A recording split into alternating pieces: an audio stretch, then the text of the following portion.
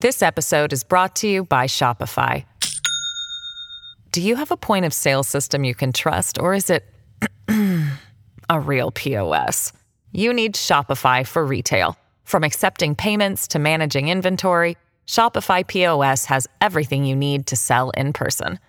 Go to shopify.com/system, all lowercase, to take your retail business to the next level today. That's shopify.com/system. Welcome to the New Books Network. Hello, everybody, and welcome back to New Books in Intellectual History, a podcast channel on the New Books Network. I'm your host, Alexandra Otolia-Baird, and today I have the great pleasure of talking to Jonathan William Robinson, who alongside Virpi Makinen, Pamela Slaughter, and Heikki Haara is an editor of the new fantastic volume, Rights at the Margins, Historical, Legal, and Philosophical Perspectives, published by Brill this year, 2020. Jonathan, welcome to the show. Thank you. Very happy to be here. There's a huge, vast expanse to cover in this volume today, but we always like to begin our interviews by asking people to just tell us a little bit about themselves and how you came to the topic of the book. Right. Well, I think I should start by saying that it was actually Virpi who masterminded this whole project. And so I came to the project through her gracious intervention, I guess, and it may make sense a bit to explain sort of how I came to know her, because that does tie, I think, into why the book is the way it is. And so she first made her name writing about medieval theories of property and poverty, which came to be an interest of mine. And so I, as a graduate student, began working on William of Ockham, and I wanted to look specifically at his theory of property. And so I quickly became acquainted with her work, which just worked out quite well, in fact, because her chronological stopping point was right before Ockham's intervention in these debates. And so I needed to get that background, and I got it from her in the first place. And so I think Virpi and I both share the same interest in what is sort of a paradoxical fact about mendicant theories of property in the 14th century, which is that some of the best and most interesting and most robust theories about property rights were done by people whose express vow was that they were to have none. They made a vow of poverty. And in the Franciscan case, that meant not only a vow of personal property or poverty, which was common amongst many different religious orders at the time, mendicant and otherwise, but also it was a vow of corporate poverty. And so this was novel to the Franciscans, which was the order itself had no property or no rights to any property. And that was paradoxical in many ways, one of which was they obviously did live in buildings and go to university in many cases, and were not poor in the way that many people conceive of then and now conceive of poverty. And so that paradox was really what drew me, I think. And I think that was true of Virpi as well. And so I don't know, I can't speak for her for sure, but I suspect this is true for her as well, which is that when you start working and digging into questions of poverty and property throughout the Middle Ages, what you see is, sorry, I'm losing my train of thought here, but what you end up seeing is that they end up needing to rely on the language of canon law, and especially of Roman law, because that's where, for many obvious reasons, ideas about property are articulated and necessary, and understanding of how property is acquired and transferred and lent out matters in a big way. And so, although the poverty debates weren't written mainly by lawyers, for the most part, it was done by theologians and philosophers. They had to build on this language of property rights that was already in place in the authoritative texts of canon and Roman law. And the other thing that happens throughout the course of the debate is they end up writing about what we now call natural rights, which are rights that are natural and innate to humans by virtue of being humans, and which are related in loose ways to conceptions of human rights now. But they had to develop a robust theory of natural rights, especially regarding the use of property, because while it may be true that you can live without ever owning property or laying title to it, it would be extremely hard to live without ever using any property. And so both of these discoveries, I don't think were novel. They were novel to me and probably novel to Virpi, as she began earlier than me to work on these things, but they're not special, surprising things that we discovered. It's just something you learn as you start working through this material. And so I became interested, especially in how this reliance on legal conceptions and legal theory and writings, the lawyers, the jurists' writings on natural law, especially, and the relationship to positive law and other forms, and the jus gentium or law of nations, how all of that inspired this really rich reflection on ideas about natural rights and their relationship to property rights. And I began to wonder how much that sort of reflected back and gets picked up amongst the jurists themselves. So you have these theologians, these Franciscans writing about property, say, but were these ideas picked up back up by the lawyers in the contemporaneously or otherwise? And then the other related thing to that was that I also began to wonder how much did these theories of natural rights, which were quite limited in scope, but how much did they matter on the ground for people who were not actually in the privileged position, as it were, of being a Franciscan, say, who has taken a vow of poverty and is now laying claim to living a very marginalized life because they have dispensed with the reliance on civil laws to the extent possible, the greatest extent possible. It still seems to me that their lifestyle and experiences would be much different from someone who was involuntarily put into a position of great poverty and need. And so Virpi and I both, I think, explicitly wanted to undertake this project to look at that part, is how much did these theories ever matter for people other than the authors who were writing about them? Because it may be true that these ideas get picked up in normative political theory or normative writings about law and property and so forth. But how far did the rights talk, as it were, permeate to the edges and boundaries of society?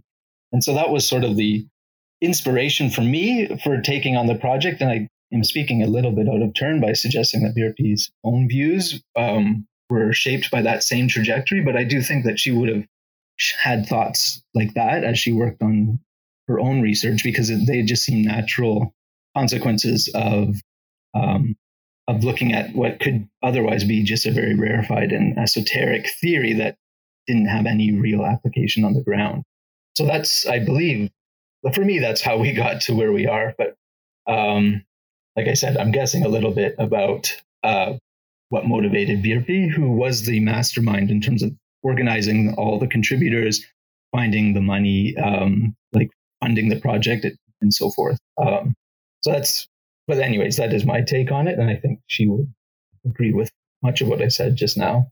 And we're definitely going to come back, I think, to some of those contributors and how they became involved with the project. But before we do, so many of these questions that you've just introduced, they're manifested in the book. So could you explain a little bit about what were your really driving motivations behind the book? What was the thesis? Or perhaps that's a little bit too broad to say, but, what was the push? What was the argument underlying this volume? Right. So for me, it was strong. Like, I was very much interested in teasing out the implications of this debate, the mendicant poverty controversy, which is, to generalize, you could say lasted from between 1250, say, in a very approximate way. That's a little bit late, really, but 1250 through the 1320s, William of Ockham wrote his giant opus, The Work of 90 Days, in the early 1330s. And so you have a huge period of time where this debate was like really all the rage in the right circles. And you get in the beginning, the emphasis in the controversy was very much on how is it even possible as a matter of theory or practice for the Franciscans to claim the type of poverty that they were claiming. And the Dominicans were lumped into this too, although their vow of poverty is much more in line with traditional vows of poverty that you would find in monastic orders. And so it didn't include the corporate dimension specifically. That is really unique to the Franciscans. And so the early critics of the mendicant orders put the charge to the mendicants, saying, how does this work? Why is this vow of extreme poverty not simply committing yourself or consigning yourself to death, essentially to suicide? Because it's not possible to go through life having nothing, right? You have to eat, you need clothes to some extent, and so forth. And so it just doesn't, like, how does that make sense even? And so this is where you start seeing the first real exploration outside of maybe legal writing on the question of whether use and other property rights, especially ownership, are necessarily entwined, or are they separable in fact and in practice? And so in some ways, it's very easy to make that argument, because I can borrow a book from you and I can use it. And as long as I don't destroy it and I return it to you, no problem. But that can't be true maybe of food or other fungibles or consumables, as they were called in the debates, things consumed by use.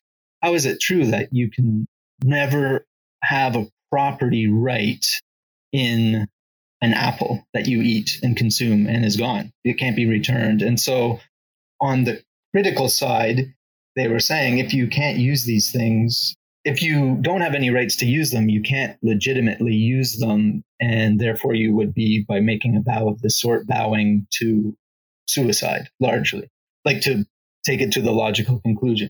And so the Franciscans especially, but also other authors. So Thomas Aquinas is a well-known name to even non-medievalists. He was a Dominican rather than a Franciscan. Although in my opinion, the Franciscans were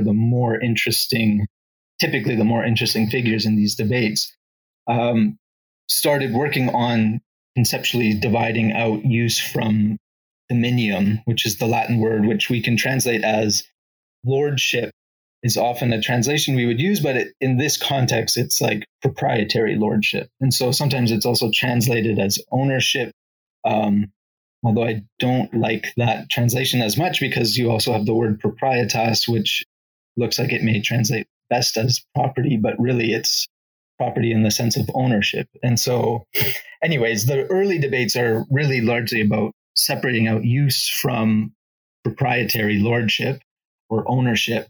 And they ended up getting a lot of support from the papacy for reasons that may not be purely related to a theoretical agreement with this conception, but for maybe other more pragmatic reasons, in that they wanted the Franciscans to be there to work directly for them, because they're not subject to local bishops' control, but they answer directly to the Pope. And so there are some probably pragmatic reasons for that. But in any event, there were several papal declarations, papal bulls published in the 13th century, which largely supported the Franciscan position and allowed for that conceptual division.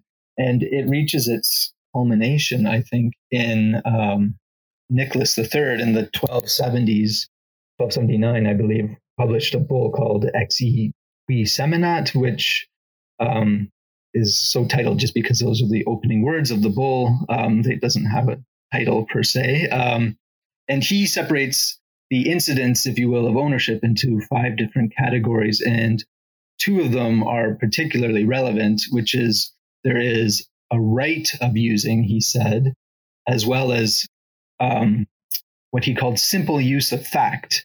And so what that means, what he goes on to explain, is that the right of using is something that the Franciscans do not have. They don't have any right of using. They only have the simple use of fact. And so when they consume something, they are actually consuming it without ever having any proprietary property rights in that thing. And it also goes on to explain that it picks up on another common idea, and this is one that you'll see throughout the book, and I'm sure we will talk about later in greater length, the idea that in times of extreme necessity, of course, people do have a right of using things, and that's a right of using things that comes from natural law, not human law. And so that one is not something that is getting renounced, but the Franciscans don't have any positive right of using, and positive in the sense of it being a right that finds its sanction in human law, right? So positive in the sense of positive law, in the modern sense of that word. And so they are able to use things without ever having any, civil, mundane, earthly lordship, but they are not necessarily going to be able to, or they definitely cannot renounce a natural right, such as one that would apply in a situation of extreme necessity. Excuse me. So that is the starting point of getting a grip on what was at stake in the poverty controversy. And what you can see maybe from that description is that, here we have a natural right of using that applies, and it sounds like it applies for everyone, because if the Franciscans can't renounce it, it sounds like it's somehow innate to the human experience, or the human soul, maybe is the way it would be conceptualized then, that cannot be done away with. And so you need to keep it, and you need to have it, and it will apply. And so therefore, all of us have this right of using in a time of extreme necessity. And so that was one of the points at which you can start saying, okay, well, great. What does this mean for the actual, I use the word actual poor, that may be unfair, but the people who are poor not by means of a vow, but by fate or circumstance or birth, who are poor and don't necessarily want to live a life of extreme poverty the way the Franciscans claimed they wanted to do.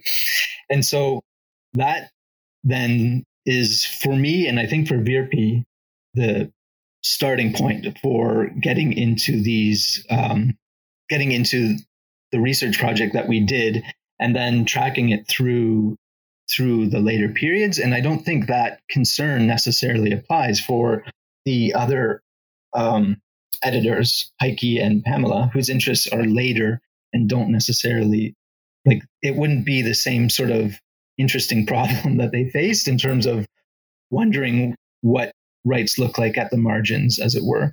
But since it was Virpi's project in the starting point, initially, that was, I think, what shaped the direction we went and shaped the search for people who would be interested in working on this project. And that is why there is a strong emphasis throughout many of the essays, or at least a glancing interest on the right of necessity, as it is called. And although that wouldn't be the term used in the Middle Ages, that is a term now that is used. And so I guess I'm losing the train of my answer here, but that was where we started. That was where we started out. And that was what I was interested in too, when I came to write on the topic, my own topic. But I was also, as I said earlier, my interest was also in looking at a specific group of authors rather than tracing the idea itself, which was that I was interested in what the lawyers were doing with this emerging language of, natural rights, and you wouldn't say the right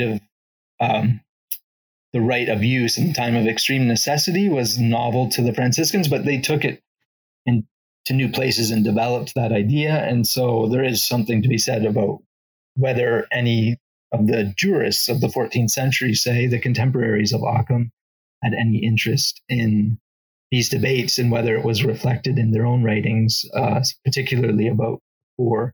And so that was, for me, where I wanted to go with it. And I was very curious to see how it would track out through the centuries. I learned a lot about later centuries that I had always wanted to know, but didn't know through the involvement of editing this book, to be sure. And I mean, the chronological spread is quite remarkable throughout the book. And I think the way in which the arguments, although being so very different, there's a lot of very challenging perspectives on rights and natural law and things like this. They all seem to tie together quite nicely, and we see these very clear threads running through. But before we get to the jurists and kind of come back to these questions of necessity, I really just want to hone in for a moment on the title of the book. So it's called Rights at the Margins.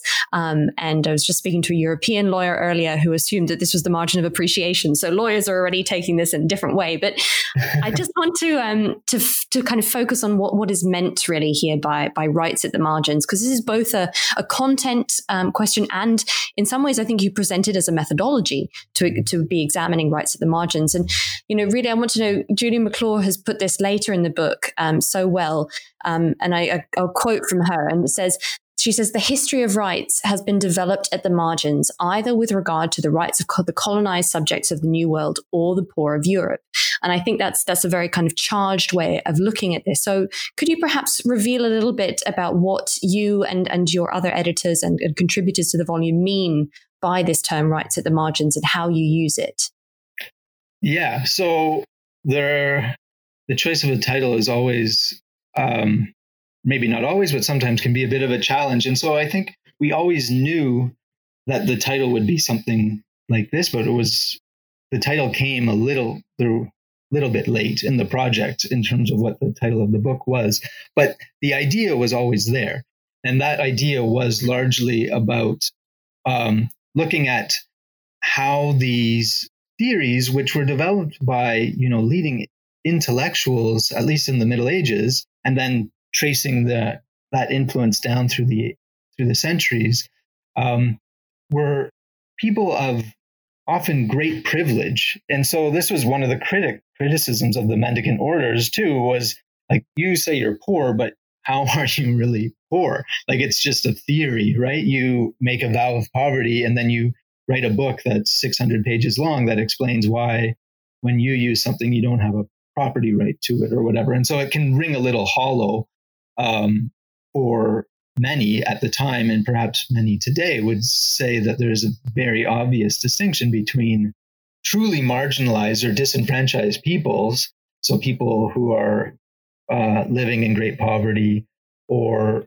who have suffered a temporary setback and are now in a position of great need, whereas maybe a week before they weren't, or people who, there's a lot of talk nowadays about systemic racism and systemic problems of that nature. And those for sure existed throughout the period that our book covers.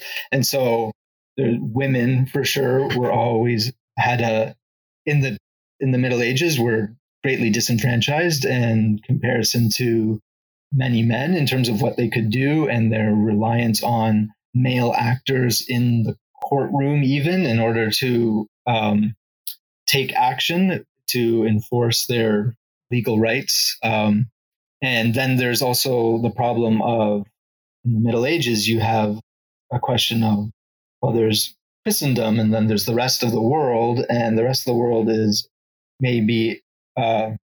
composed of, Jews, and then what they would call unfaithful, infideles, right? So unbelievers, the unfaithful, and that would, include the Saracens or people who practiced, who were Muslims, and then also heretics. And heretics are its own special category because they claim to be Christian, but by deliberate choice, they have chosen to believe a set of doctrines that don't mesh with what had come to be Orthodox Christianity. And so that can take shape in different forms. But the basic idea is that they are not unfaithful. They are people who basically should know better, but have chosen to believe some perverse set of doctrines, say.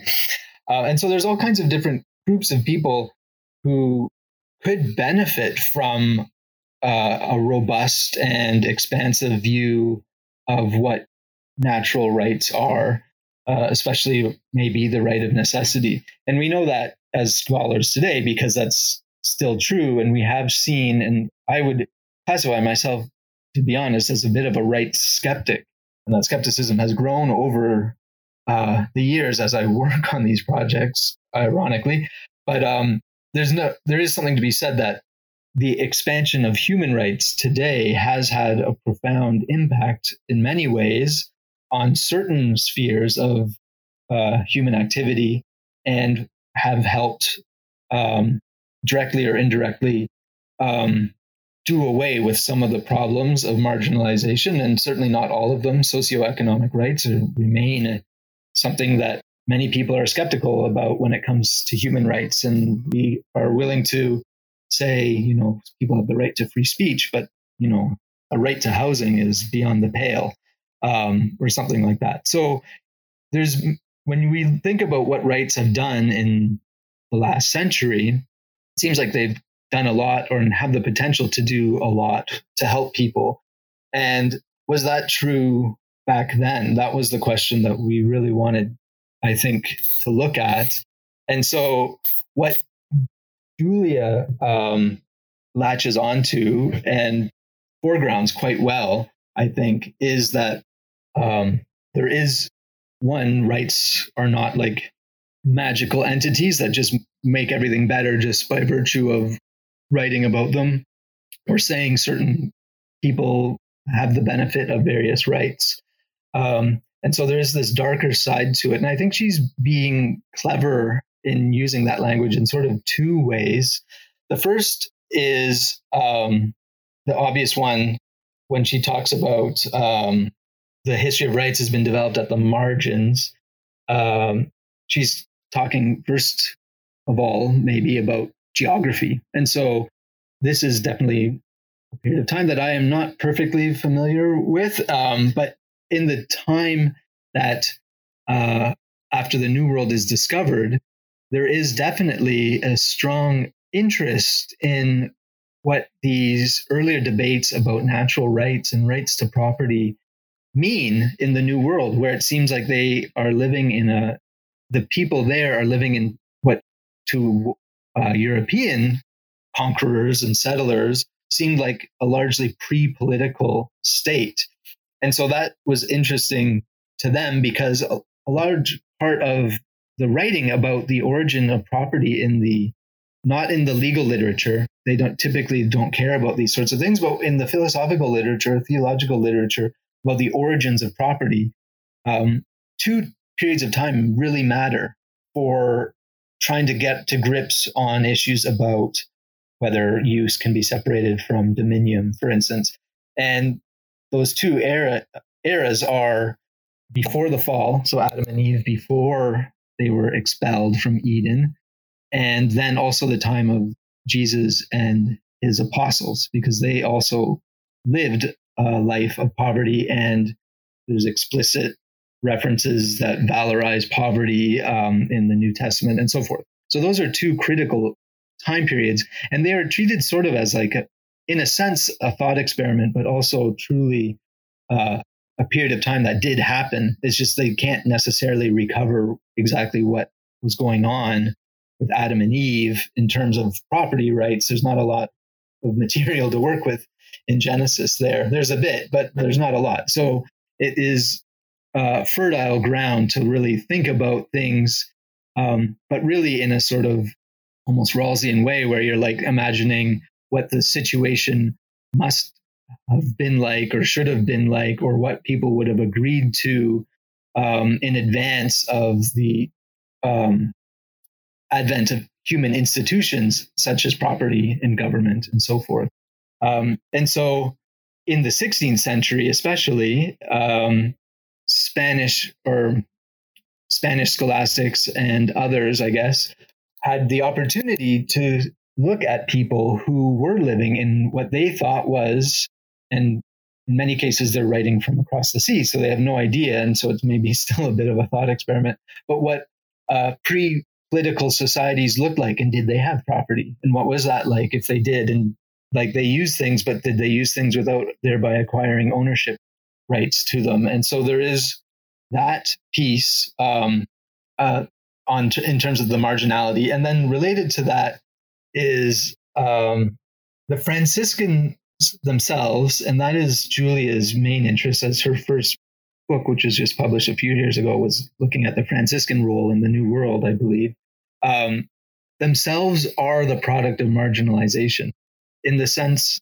that that was Francis's goal. Francis of Assisi really wanted to, he didn't care about theories of property. What he did care about, though, was trying to live an authentic life that was as close to the life Jesus and the apostles lived as he conceived it as possible. And that meant strongly identifying with the ideals of poverty and also humility, which was just as important, if not maybe more important, for Francis. And so living a life free from, although he didn't care about the theory probably at all, but he did care about living without ownership rights. And there's many anecdotes in the stories about his life, about ways in which he would avoid doing anything that might smack of ownership or taking a position of authority over others, and strongly identifying and celebrating the poverty of everyday life. And so that was another angle of marginality. And the irony really for Julia's essay, that is that you have in the Franciscan writers writing about the New World, they themselves were committed to a sense of marginalization through their own vow of poverty. But then they used the very same language that was developed by their forebears and also their contemporaries about natural rights and its interplay with property, especially to suppress or disenfranchise in other ways the peoples of the New World and appropriate property from them and appropriate resources and arrogate places to stay to themselves and so forth. And so there's marginality in terms of like who the authors were, and then also geographically. And then what brings it to, I guess, maybe we can save that when we go through the contributions more carefully, but that ties into her concern with what she calls the dark history of rights, is these two types of, are very much tied into these two senses of marginality that I think you can see in her essay.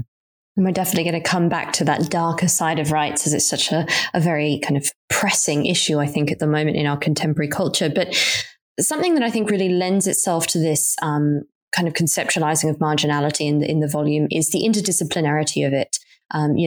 You have Julia McClure, for instance, a historian of poverty. You yourself are a medievalist and a practicing lawyer, if I'm correct. You've got people like John Salter, who's, very famous in the history of political thought. Could you tell us a little bit about who is contributing to the volume and the very varied fields that they've come from, and how that really lends itself to both the content and the audience, really, I suppose, of the book? Sure. So I maybe we'll start with the audience first, because I think our hopes for the audience is, of course, that it will be read by as many people as possible and will, become the next best-selling beach book of the year, would be the greatest.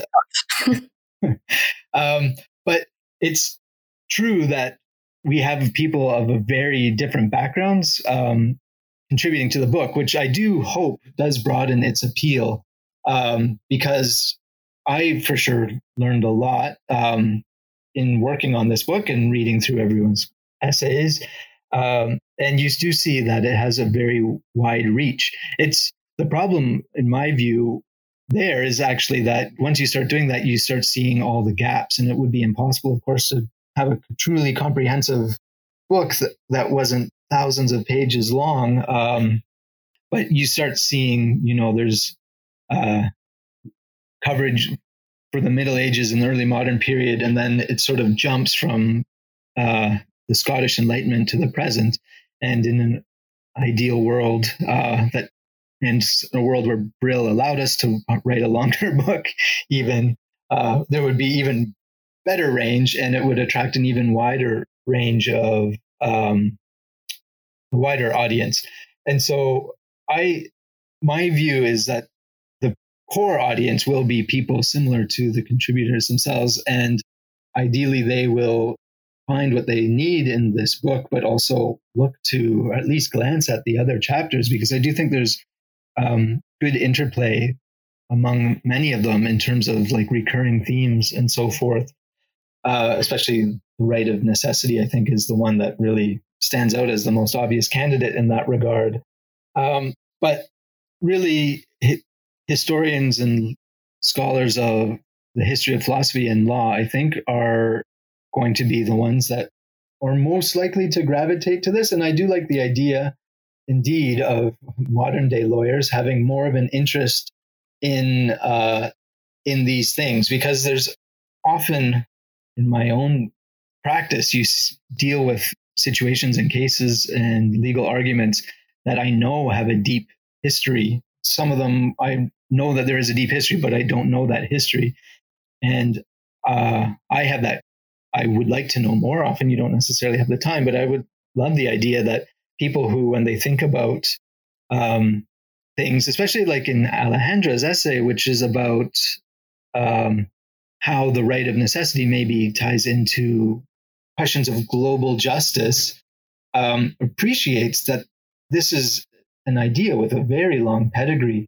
And that doesn't necessarily make her argument more convincing at all, because when you dig down deep through the centuries, you start realizing that the right of necessity has a very limited scope, and that what people are trying to do now with that argument is greatly increase its reach. And it's maybe just as well to know that that wasn't necessarily the original way that right was formulated. And that helps maybe think about like what work it can do today, and how extensive and how broad it could be, perhaps.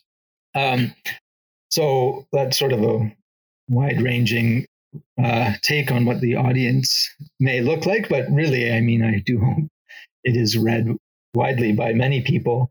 In terms of who we assembled as the range of scholars, we do have a good mix. Amongst, I think it's probably easier to try to group them, although there is a degree of overlap in people's interests. But among the medievalists, I would count myself, for sure, and Virpi, and Mikko, and even Ilse. And Mikko and Virpi and I for sure share an interest in, and Ilse, an interest in intellectual history, and on the history of political thought, especially. Like when I first started working on medieval theories of poverty, as I thought of it, I considered myself a student of intellectual history, but I didn't necessarily consider myself a student of the history of political thought. But that is sort of the broadest sort of standard category that you could lump what Virpi, I think, and I, and Mikko, who was still just a graduate student, were doing in this book, and writing on property rights in general. I think it falls under that category, although I guess you could treat it as a branch of, say, moral philosophy too, but it has very practical political implications and is something that really gets dealt with under that branch. And so for me, that also meant coming slowly to realize that I needed to learn medieval law. And so although I am a lawyer now, I studied medieval law before I studied modern law. And that was actually, I felt like born of necessity, because they use all this legal terminology that oftentimes you think you like this superficial meaning of the word, or the most easily English cognate of that word may be misleading, and you're not necessarily appreciating it's a term of art, and there's a whole penumbra of meanings and associations related to what seems to be a very simple and straightforward term. And of all of us, I would say my interest in law runs the deepest, whereas Ilse, for sure, her focus is on the history of gender and sexuality. And that, to my mind, always means an engagement with political thought as well, because that does seem to me, at least, and I'm definitely not an expert in that area, always have to sort of interact with political theory in order to appreciate where, for instance, in the case of Ilse's paper, where women have trouble, for instance, prosecuting their own legal rights and so forth. And then the other big group of scholars, I think, are those who focus on the early modern era, going up to John Salter. And so Wim, for instance, is probably the most thoroughbred legal historian of the group, of all of us. But he, too, is actually very much interested in the influence of the Second Scholastic and the theologians of the 16th and 17th centuries and their influence on legal writing.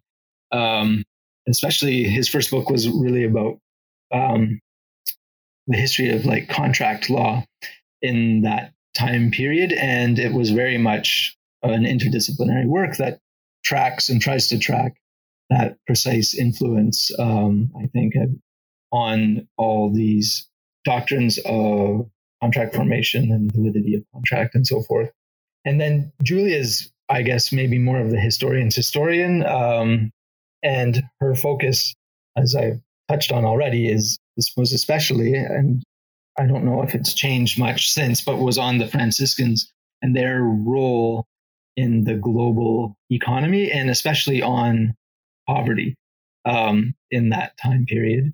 And then Jussi's interest is similar to mine and Virpi's, I would say, except just comes later. But looking at intellectual history and the history of rights, especially at the end of the 15th and the beginning of the 16th century, he wrote a book on Conrad Sumenhart, who figures also in his own essay on the possibility of animal rights in Sumenhart's writing and then Vittoria's writing.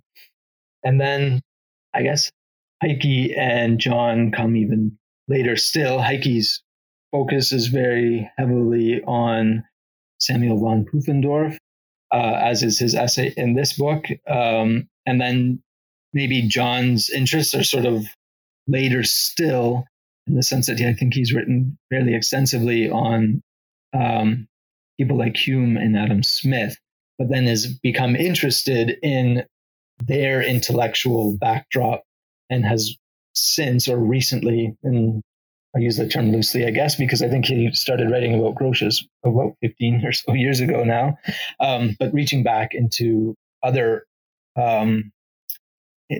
ironically, I guess he's become interested in lawyers such as Hugo Grotius and their influence on people like Hume and Smith. And then finally, rounding out the group is Pamela, one of the editors of the volume, whose focus is really on modern topics, but on the same themes that I think Virpi and I, for instance, are interested in, which is on law and politics and moral philosophy broadly construed.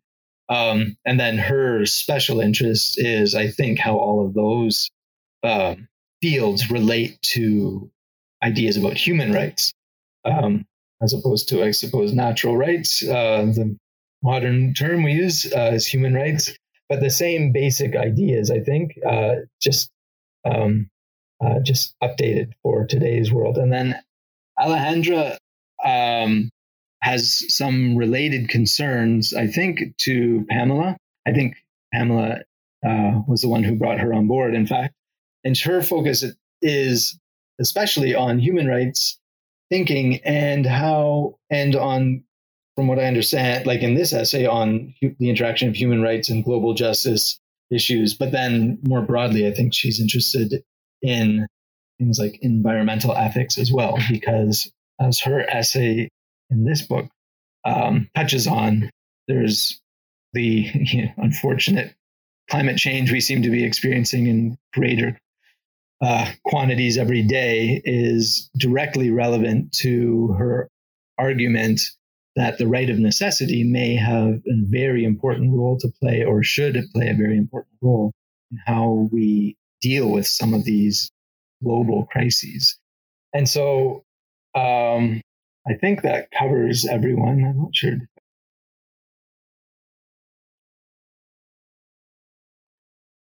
This episode is brought to you by Shopify. Do you have a point of sale system you can trust, or is it a real POS? You need Shopify for retail. From accepting payments to managing inventory, Shopify POS has everything you need to sell in person. Go to shopify.com/system, all lowercase, to take your retail business to the next level today. That's shopify.com/system.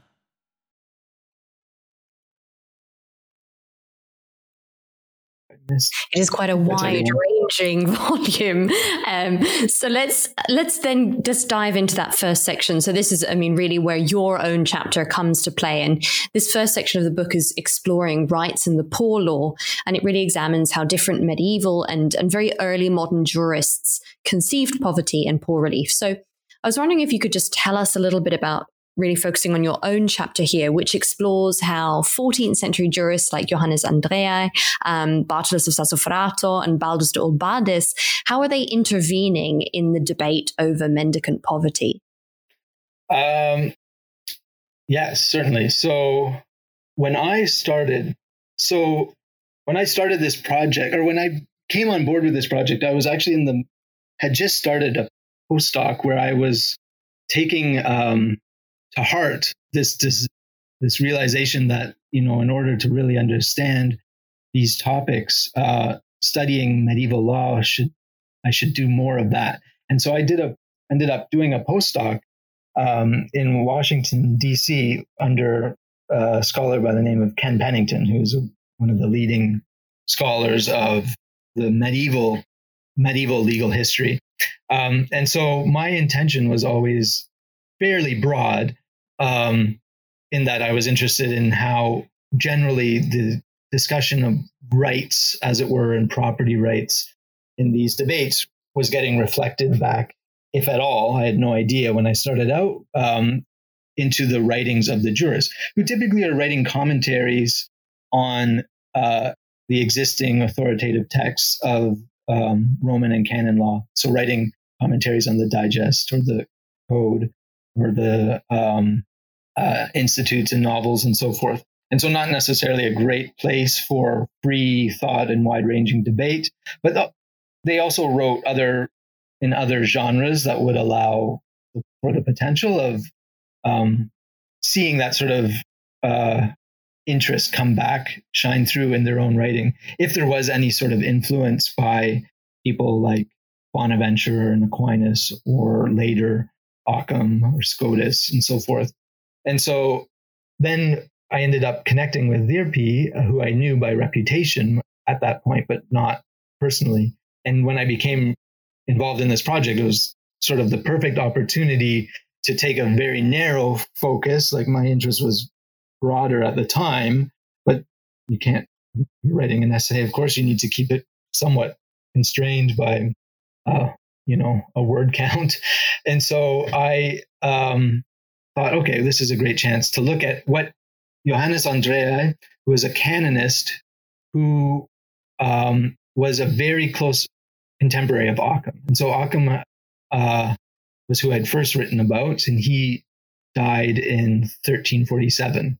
And Andreae died, I think, in 1348, basically the same time.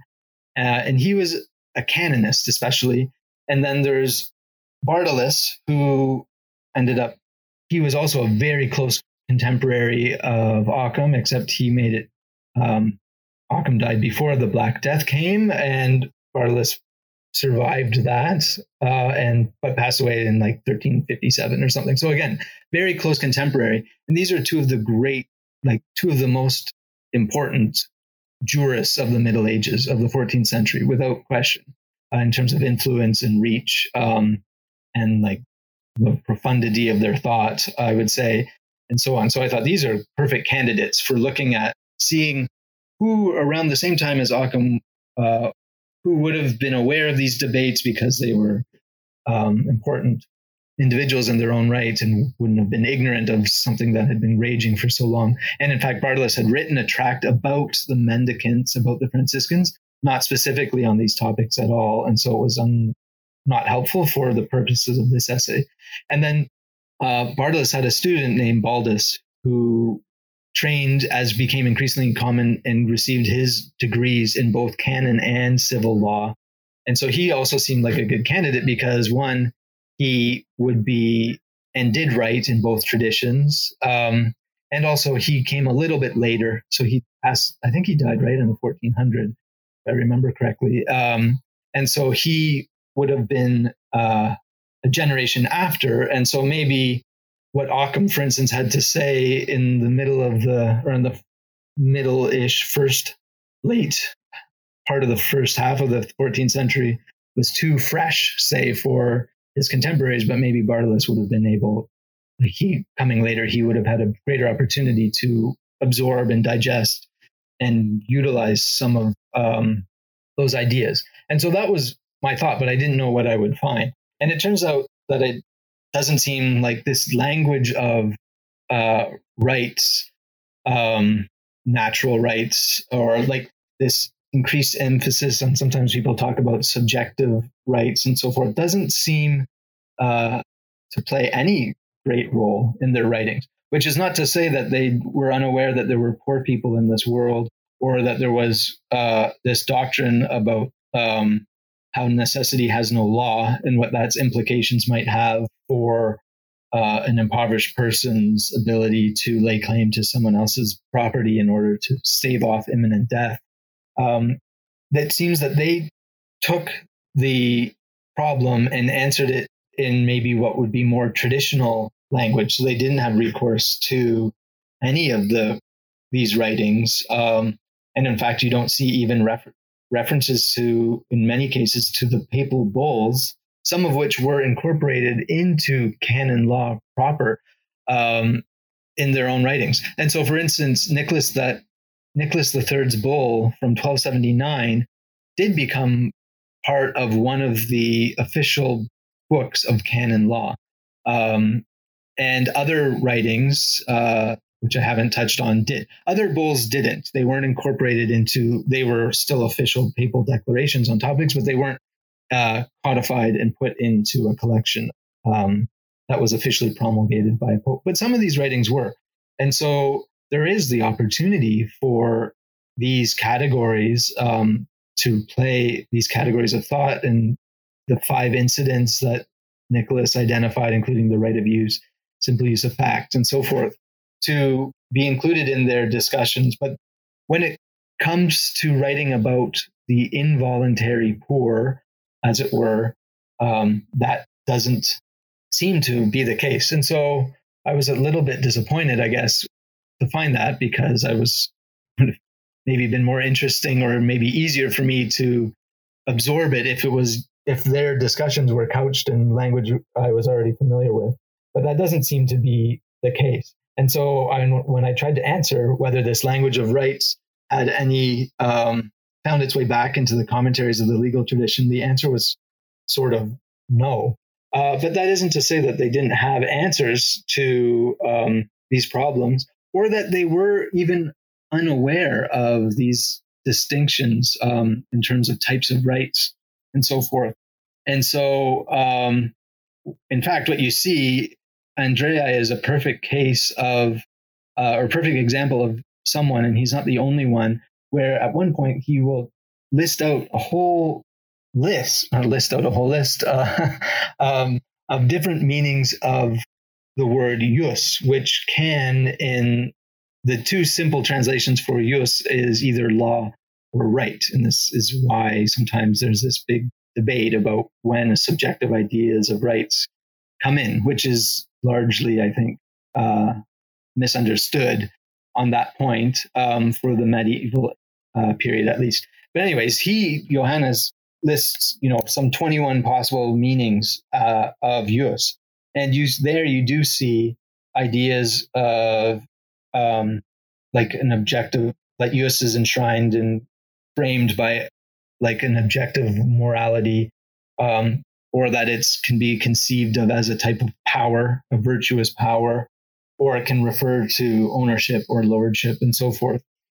And he too recognizes that in times of necessity, it might be that people have to take actions for which would otherwise be condemned. But in those particular circumstances, they are not to blame. And so you can think of defense of necessity, which you sometimes see today. In Canada, there is such a doctrine. And the idea is that you aren't that if you raise a successful defense of necessity, what you actually are accomplishing is one of two things. You're either justifying that action, and that could be, for instance,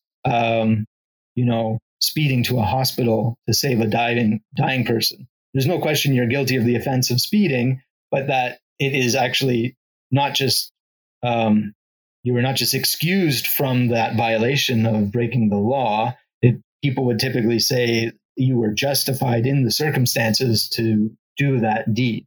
And so it can be justificatory, and that's in a way better. So you're saying that it might be a crime in different circumstances, but in this case, there's, it was what needed to be done, and it's actually a good thing that you did it. In other cases, necessity can be merely exculpatory, and that would be saying that the action is wrong, and no one is going to say that it was good that you did that thing, but you may not be held to blame for it. And so that can be where a crime is committed, but you had no ability to recognize that your actions were criminal or something like that. So that's like an example would be found not criminally responsible for a crime, maybe, right?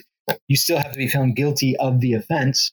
Someone maybe was killed, but you did not appreciate to a sufficient degree how your action was wrong at that time. And so you are guilty of it, but you're not held criminally responsible. And so that would be exculpatory. And you can see in the writings of the medieval jurists and in Andrea for sure as well, people answering that question as what does poverty excuse, or what does necessity excuse if you do something like take other people's food, say, in order to stave off death? Are you justified in that action, or are you merely not held to be blamed for, you're not going to suffer a penalty for it, because although it's wrong to do, if you had to do it. And so you do see different answers. And some people say that, I think what Andrea says is that because he relies on this notion that punishment should not follow where there is no underlying fault or cause, which is itself a very interesting doctrine in the jurists. And he connects that to the idea, therefore, that necessity can make the illicit licit, he says at one point, which sounds to me like that's a justificatory answer to that problem rather than merely exculpatory. But other people are even more explicit. You'll see, I'm drawing a blank on the name now.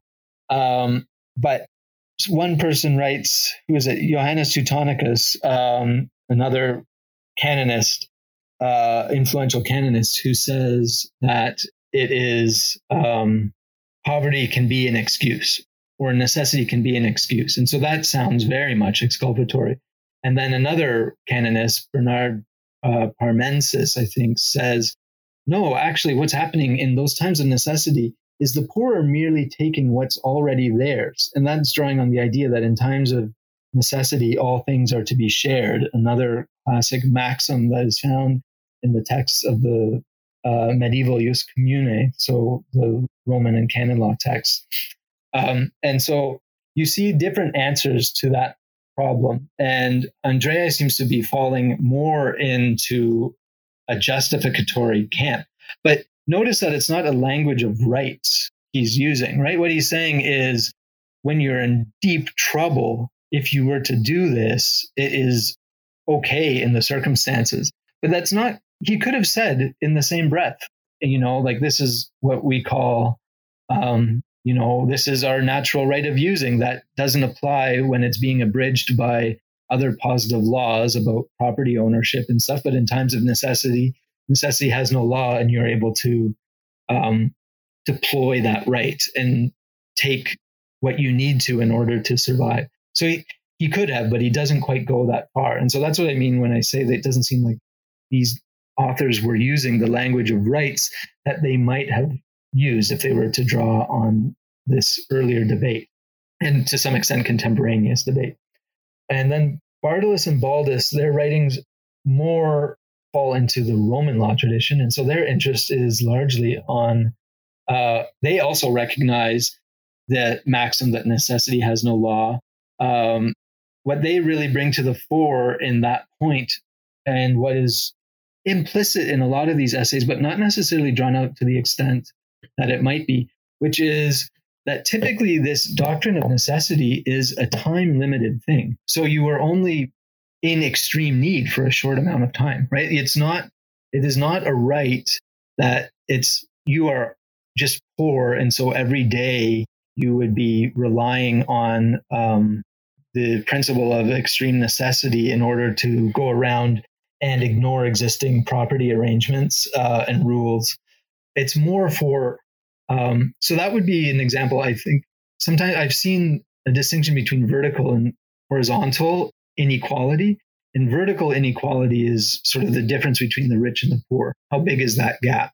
And that's one that we care about a lot today. But in the Middle Ages, and it seems to me in the early modern period, that interest, they recognize, of course, that there's a difference between the rich and the poor, but they're accepting of that difference and maybe think even it's like part of the natural order of things, and it's not something that should be disrupted, which is sort of the lesson I take from Wim's essay, in fact, about allowing these basically noblemen who've fallen on hard times special leeways that you wouldn't grant to other people as like a way of like safeguarding the political order, which is that you don't want a bunch of noblemen suddenly getting overturned and treated as if they were just, regular poor people or something. But the other way to think about it is horizontal, and horizontal captures the idea that like relative to your baseline starting point, you have either become wealthier or, in the case we're interested in,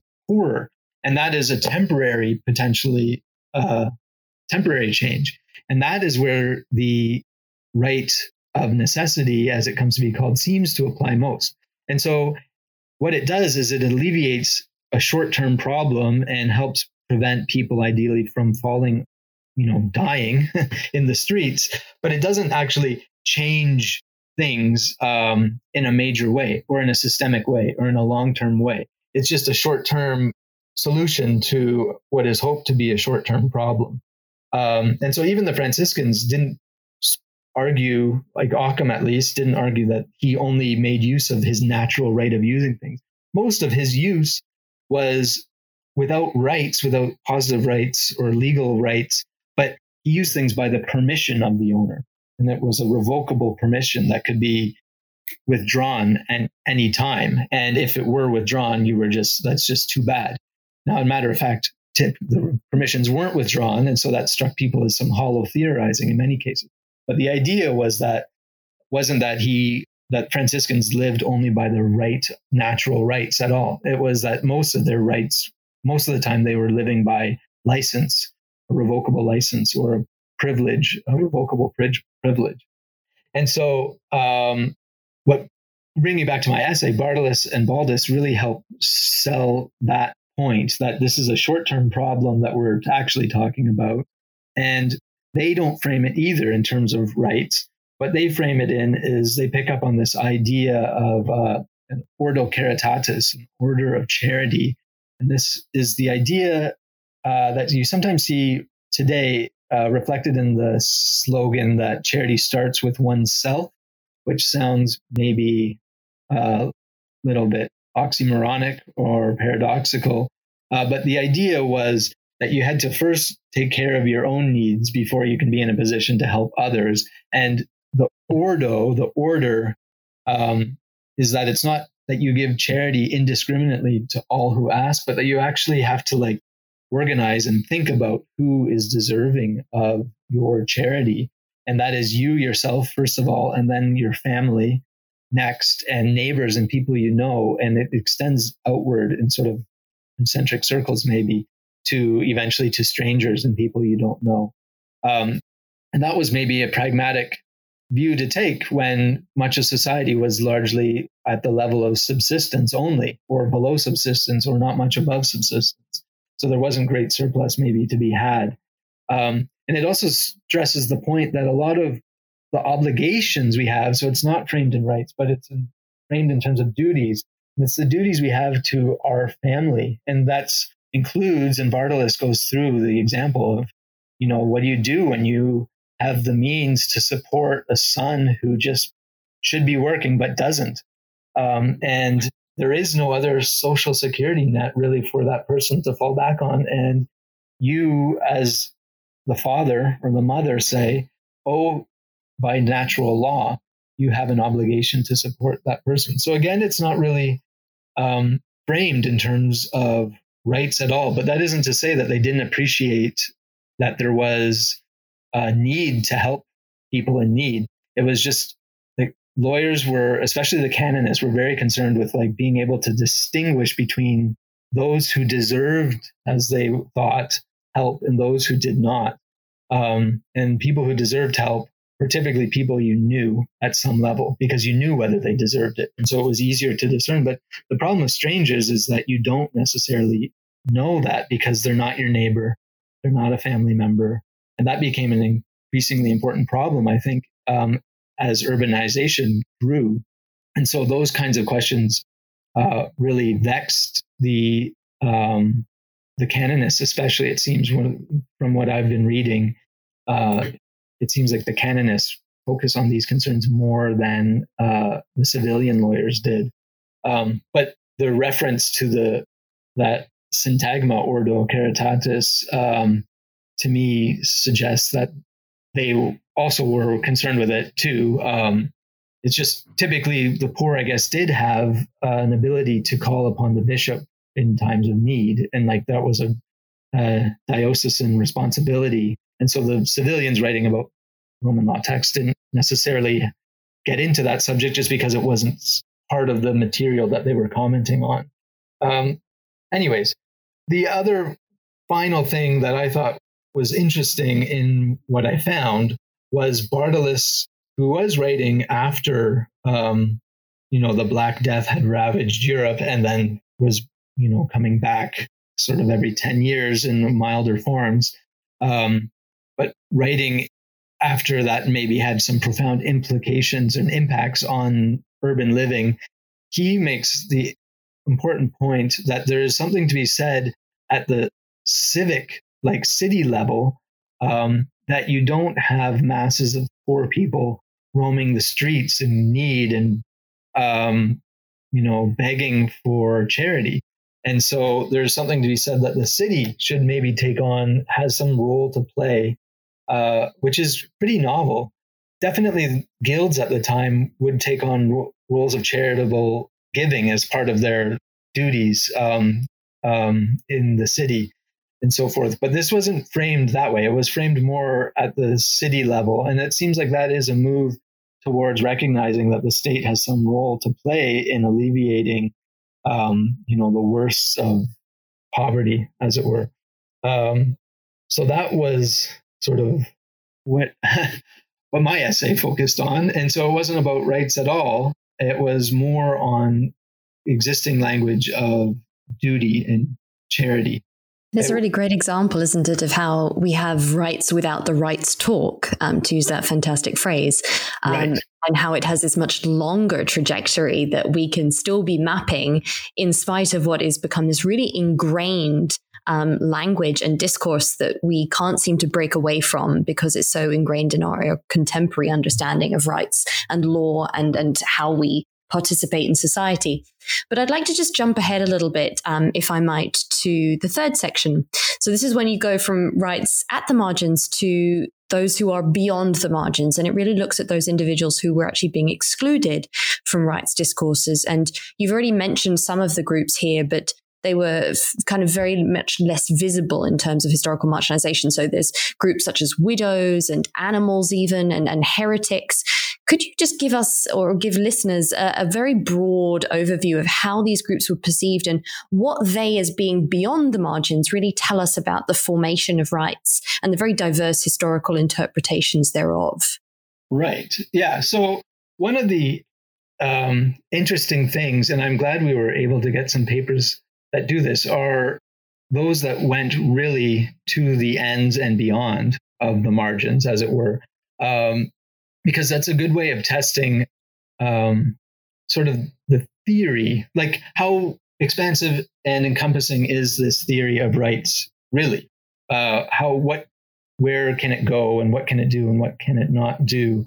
And so the easiest example, I think, in that case is Yossi's paper on animal rights, because he picks up on and again, I don't know the details of the debate so as well as he, for sure. But from his essay and what I understand is that there was let me back it up. So he looks at the question of animal rights, and there is actually some authoritative legal texts that relate to that that serve as the basis for. He looks at Vittoria and at Konrad Sumenhart and what they have to say about animal rights. But there is, going all the way back to an early account of what jus naturale is, comes from the Digest. And there's a passage in the Digest which is repeated basically verbatim in the Institutes that basically says that jus naturale, and here we're usually want to translate this as natural law, is what nature teaches all animals. And so this is right at the very beginning of the Digest. And it's, in my view, you get different accounts in these legal texts of what natural law is or is not. And it's not necessarily that they're like definitions, but competing definitions, but like an account of what it can refer to, which is not quite the same thing to my mind. But here, in this case, what you have is natural law is what nature teaches all animals. And it goes on to say, because that jus is not exclusive to the human race, but to all animals which are born on land and sea and in the air. And then it gives examples of what it means. And it talks, and it says from it, so from the jus naturale, comes the conjunction of male and female, which we call matrimony. From it comes the procreation of children. From it comes their rearing. And then it concludes, for we see also all other animals, even wild beasts, are reckoned to have knowledge of this law. So there is this idea that has always existed for medieval people in like a timeless way, right? Because this is from the Digest itself, not just a recent pronouncement of some author. But this idea that natural law applies to not just humans, but to animals as well. And so this is the backdrop of Yossi's paper. And interestingly, in canon law, there's a similar idea that riffs on this passage, but leaves out the part that natural law is something that is common to all animals. But it does talk about matrimony and procreation and the rearing of children, and so forth. And so that might be an interesting topic for another paper, another day. But Yossi's paper then looks at these specific examples. That's the backdrop. And then Yossi looks at these debates about natural rights. And so they here Vittoria and Jussi agree that right is like a moral faculty or a power that enables someone to do something. And this is falling into the realm of what Michel Villé would call a subjective right, with a great deal of disdain. But Sumenhart, in his definition and in his discussion, allowed that animals do have a sort of dominion over the things that they do, over their actions, especially like eating food and so forth, or maybe building a nest, maybe, or something like that. But Vittoria denied that animals could have it. And so I don't know if he would have maybe known that there were these two different definitions, and maybe he was more inclined to follow the canonistic take of what jus naturale is in terms of matrimony and procreation and so forth. But they don't. The point is that some people did envision animals having rights. Now, these are rights, though, that are about sort of rights of self-mastery, which ties into sort of a will theory of rights, which is the idea that to have a right is to basically make you a sort of mini sovereign over that specific domain that the right deals with.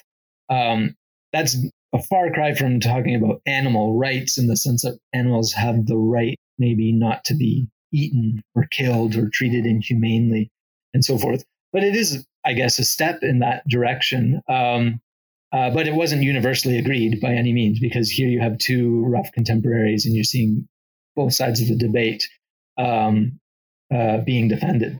Then related to the real extremes of marginality, I guess you would put Ilse's paper there on Christine de Pizan, who is a very prolific author in the late 14th and early 15th century, and who had some experience trying to deal with the law, like to engage in lawsuits, that is, which for a woman was well nigh impossible. You typically needed someone to represent your interests in court. And so she ends up writing about problems of widows, who are often people who have fallen on poverty and are typically included in the category of what are known as personae miserabiles, so wretched people, as it were. Widows are a prime classic class of people that fall under that category, amongst others, could be students or people who've fallen ill or who are really old and so forth. And they're wretched in the sense that they're disempowered in some way. It's not necessarily always about poverty, but it can be about disenfranchisement as well, or like an inability to earn a living because you're ill, you're too enfeebled to actually go out and work. So she looks at specifically what the law's role is in terms of helping the needy and defenseless. And specifically, she's writing, as I understand it, to women. So it's like to help them understand what they can and can't do, and where and how to successfully, engage with civil life, especially in this context in the courts. And her view is, she draws on Aquinas to formulate this view, but that the law is there to help protect the defenseless. So not exactly language of rights, in my view, but definitely some reflection on what the role of the law is and what its purpose is, and in a very, helpful way, because oftentimes people treat it in a very sterile manner, and it doesn't really get you very far in terms of, other than, that you need to have procedural justice in litigation, or that, we need strong rule of law safeguards, as if that itself is a virtue or an end unto itself. I'm thinking of specifically of the protection of private property in that sense. So protection against, government interference in your property and so on. And then the other essay I think that really touches on this is Virpi and Mikko's essay, which looks at this is a very medieval problem, But what do you do with people who aren't Christians? Does your membership in, Christianity matter in terms of what kinds of property holdings you are allowed to have as a matter of justice? And so this is particularly relevant in an era when the Crusades were still ongoing. And at the root of it, you have the classic two positions are staked out by contemporary canonists, one who becomes Pope Innocent IV in the 13th century, and his very, very near contemporary Cardinal Hostiliensis, both of whom are very influential canonists. And so Innocent IV takes the position that, it does matter, and infidels cannot hold dominium, so property rights, legitimately. So you can have like a de facto usurpation or something where you factually hold property, but that's not to say that your title to it is just or would be recognized in that way. Hostiliensis takes a different view, which is that they are entitled to hold property. And then you can imagine, quickly see how these two views are going to reverberate down through the centuries. And so you have Occam, who would side, who's spent a lot of his time writing against the popes of his day, saying that that sort of thing doesn't matter, and that, of course, unbelievers would be able to hold property. On the other side, in people like Giles of Rome and John Wycliffe, so Giles of Rome is before Occam, and Wycliffe comes at the end of the 14th century after him, who take a very strong view that your proprietary lordship needs to be justified in some way, and all justification has to stretch back to God at the end of the day. And if you're not able to draw that chain all the way back, then you can't really legitimately or with justice, with true justice, hold property. And then you can see, I think, that those sorts of ideas would then have a role to play potentially in the debates about the peoples of the New World, what kind of property rights they might hold or not hold, as it were. And John, before I let you go, I'd like to pick up actually on that point of coming back to this kind of colonial aspect, because this is addressed in the final part of the book, and this dark side of rights that we've already mentioned. Although it's focused on in this more contemporary section of the book, it does feed through even in chapters such as your own, such as those which are medieval in content. Could I just ask you to very briefly, because I realize how much of your time we've taken up already, just to reflect a little bit for listeners on how that dark side of rights is really explored throughout the volume, not just in a contemporary sense, but almost in the sense of this trajectory that goes throughout the chapters. And although you're exploring very different concepts of rights and rights regimes and not even rights, as we talk about, because we don't have the language with which to talk about rights as rights, how are these all connected, and what threads run through the volume? On specifically the darker side of rights, as it were. Conceived, yes. Yeah. No, I'm with you. I will try to be brief. I realize now that we have been talking for some time.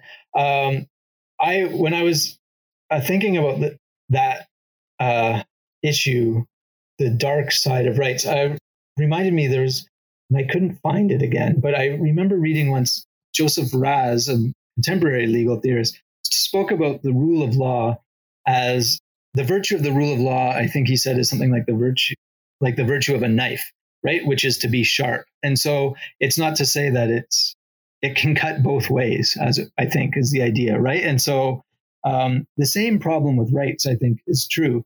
And Julia's essay is good at bringing that out, especially, which is that you can use the language of rights to suppress and disempower people, perhaps just as easily as you can use it to empower people. And she does give examples of Franciscan authors who, in a sense, know very well what it's like, in theory, maybe only, but to be,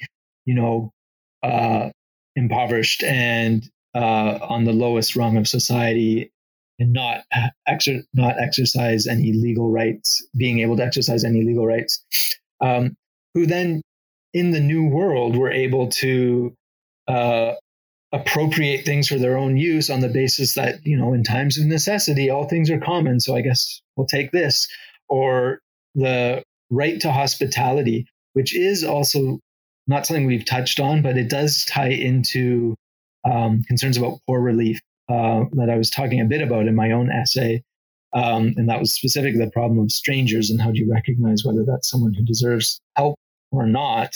But the right of hospitality, according to Julia, was also used in a broad way that ultimately involved the appropriation of natural resources and claiming land or space for themselves, whether people liked it or not. So you can see that, and that's happening even while in Europe, people are clamping down on vagrancy and not the language of rights in extreme need does not seem to be making any headway in terms of the poor of Europe in the 16th century being able to get out of their own poverty. And in fact, are finding new restrictions, maybe even on their ability to beg and seek relief in that informal way. So that's some of the way that you see the darker side of rights. I think for my interest, really, one of the things that I've come to appreciate more, as I said earlier, a little bit of a right skeptic, is that sometimes rights and duties are often like opposite ends of the telescope. And so when you can frame an issue in terms of rights, or you can frame an issue in terms of duties. And that's not universally true. I don't mean to suggest all rights have a opposite correlative duty at all, but oftentimes there is a degree of correlativity there.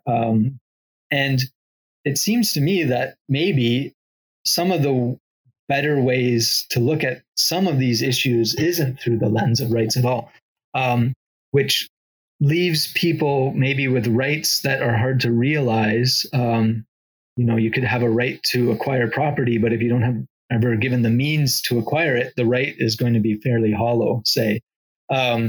Whereas when you think of it in terms of duties, then maybe the ability to, what it does is it sharpens the point that we have a role to play in the care and assistance of others in a way that rights don't, because rights are often conceived of in negative terms, which is giving people the freedom from interference. And positive rights, which actually require others to do things, are often viewed with a great deal of skepticism as unworkable or what have you. So the right to vote, we grudgingly give people, and governments take the steps maybe to allow people to vote, although maybe not in the upcoming US election. It seems to be something that is being stymied. It's clearly a good rights article there to be written. Exactly, right?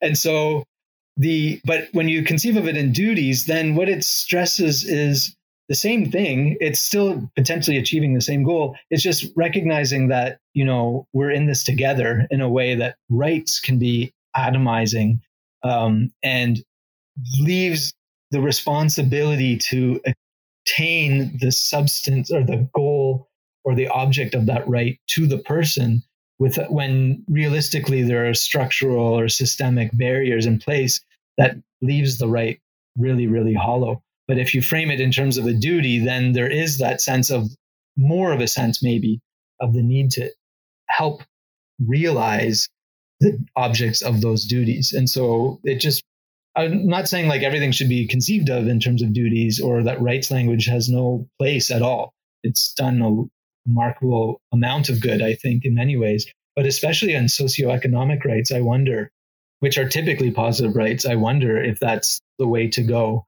And it's the same with the right of necessity in the context of global justice.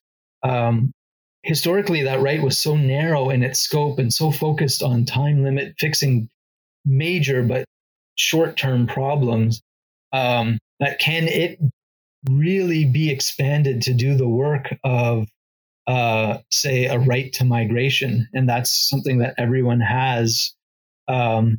Maybe it can, but then maybe again, if you don't leave, the right itself is not realizable because of other structural barriers in the way. It's a right that could sit hollowly and not actually really get you very far. Whereas maybe if we framed it in terms of like the duty to help those on an island that is going to be overwhelmed by, the rise of sea levels, maybe we shouldn't be saying, well, they have a right to migrate, but we're saying we have a duty to help them find a place to not drown in. And so that's sort of maybe going a little bit beyond the darker side of rights, but definitely there is the rights language for sure lends itself to misappropriation and abuse. And I don't think anyone's essay better than Julia's helps bring that out. But it is implicit, I think, maybe in other ones too. The fact like Wim's essay about giving noblemen the ability to defer their loan payments is, maybe a decent thing to do, but it didn't extend across all levels of society. And so you can see maybe there that there is like, it's giving people an extra chance to that other people aren't given. And so if you're not careful about how the right is being applied and to whom it's being extended, it can wreak powerful injustice too. Well, on that very thought-provoking note, Jonathan, I'm going to thank you for being on the show today. It's been an absolutely fascinating discussion. The book is Rights at the Margins: Historical, Legal and Philosophical Perspectives. Jonathan, thank you so much for being on the podcast. Thank you. It was a real pleasure to be here. And I want to thank you on behalf of my other editors, too, who couldn't all join us. I think it would have been too much, but it was really a great pleasure.